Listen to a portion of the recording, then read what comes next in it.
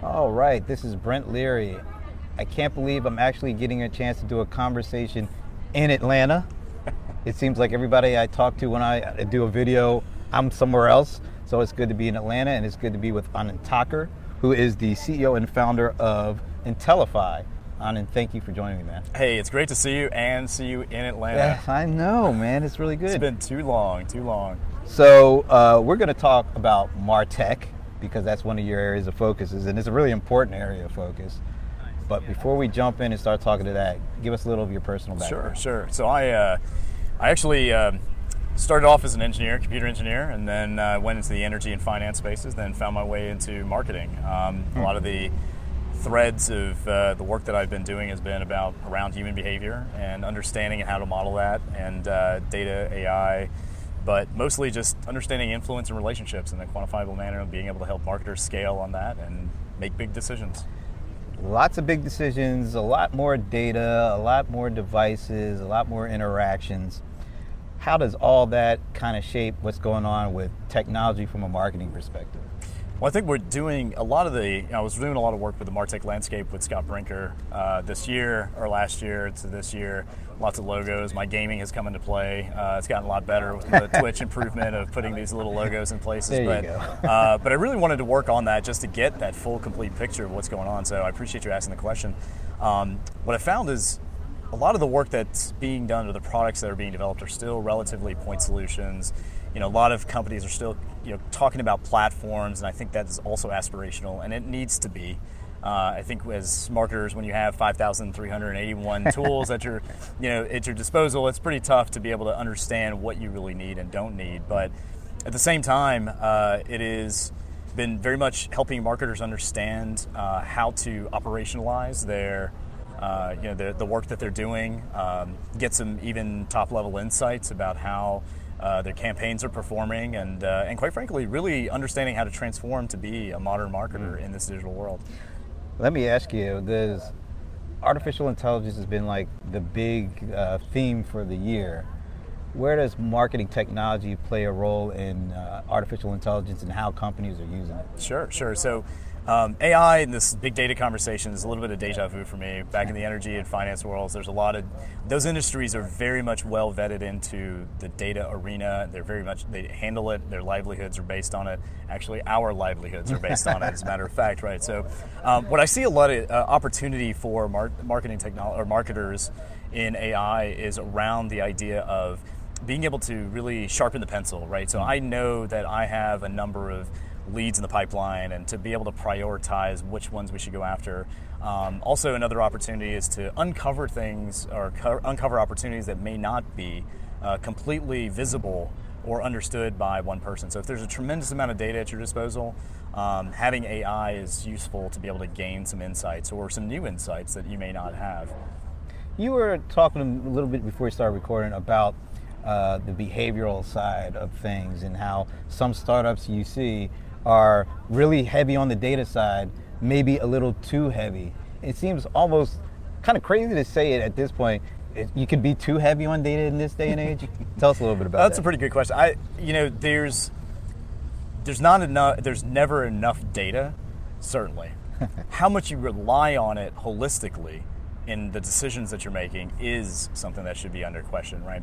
I think that and especially in the SaaS-based world, which is prolific around the marketing technology space, predictable revenue, good old Aaron, has really started a trend on, finding ways to understand our company from that data perspective, and that has pretty much taken hold. But at the same time, that's very good for early to mid, in some instances late stage. But what are you sacrificing in terms of potential other opportunities? There's a lot of new innovations that have occurred in our lifetimes that haven't been because of a customer or a data point, right? There are just a lot of wisdom and instinct and judgment that has been developed over time, and that actually does have a significant play in how marketers should think about a lot of these things. Another point too is I'm very grateful that a lot of marketers have started to build in experimentation and being able to what I call play, right? As part of not only as part of their time, but as part of their budgets. Really? I think some of them are taking maybe 10% of their budgets and investing in different kinds of tools that might help them out, or potentially new data sets that might the intersection of those data sets is unique to a company, and that might be a competitive advantage. I've even heard of experimenting with just simply new new segments of the market to understand whether whether their solution actually can take hold. I mean, literally differentiated from their particular focus at that particular point in time. So you mentioned the current MarTech advisor, chief MarTech advisor, prism or screen of applications is over 5,300. 5,381. Yeah, you know it specifically. And yes, I dream in Legos. But that's up from the original one of 150. So where are some of these, are there new niches that people are playing in that are developing applications? What are kind of the focus of, or maybe the kind of the cool spots in the marketing tech landscape that have come up over the last couple of years? Sure. I think of four, and if I think of another, I'm just going to go ahead and add it in there. One is certainly ABM, being that I've been a traditional B2B marketer, although now I'm starting to really get into the consumer side with a lot of the human behavior work, behavioral sciences, quantifying all that work. ABM has certainly come out. I certainly believe that it's a lot of B2B marketing repackaged, but the beauty of it is that it's giving marketers a focus on, here's how salespeople think, and that's the way you want to think about it as a marketer, and how are you focused on that. So I even wrote a whole blog post about my struggles with the term, but marketing is marketing, and marketing to marketers is a unique challenge as well, and whatever works to get marketers in the right mindset to help them improve and elevate their careers is fantastic. Another one is certainly AI, AI, big data. We talk about that. I'm going to lump the two together. Yep. That's certainly across the board. I have a saying nowadays, being in this AI space in the past, like anything nowadays, smarter than a hubcap is AI nowadays. But I think that at least we're having the right struggle and the right discussions, and I think that's important to try it out, right? If there's anything that's wonderful about, if there's one thing that's really wonderful about marketing technology, is we borrow from a lot of other disciplines.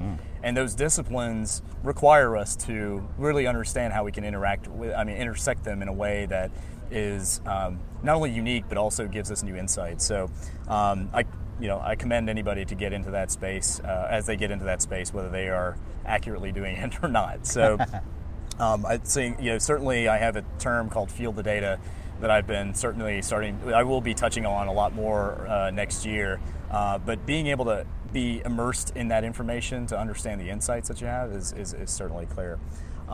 It's going to be a huge factor for anyone who wants to elevate their career.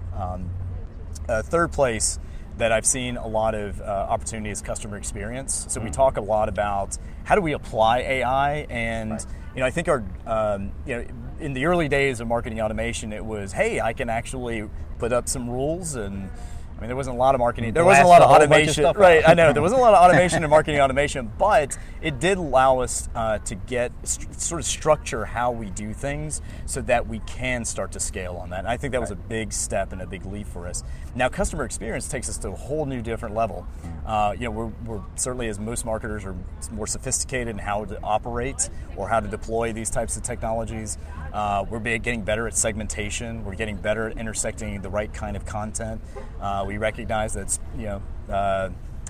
build and blast emails is not like the ideal situation. It doesn't work as much anymore. So I think this customer experience is certainly not just in the digital capacity, but we're talking about online, offline. It is the entire scope of a customer's journey, or a buyer's journey, as some call it as well. So that's certainly a hotter trend, but it also requires us to be more robust in our thinking about it too, which I think that is also very encouraging. The fourth spot is the customer data platform. And I know David Robb has been really pushing on this with the Customer Data Platform Institute. I'm actually an advisory board there.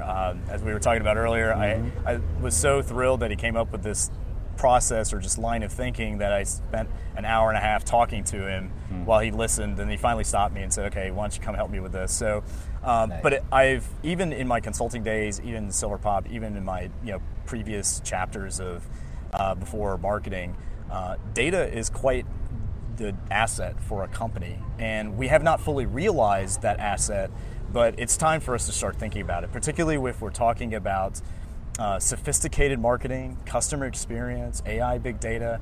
Those are all going to be, the data that we have, whether it's identified or unidentified, is going to be the golden nugget that we need to continue to mine and protect and manage.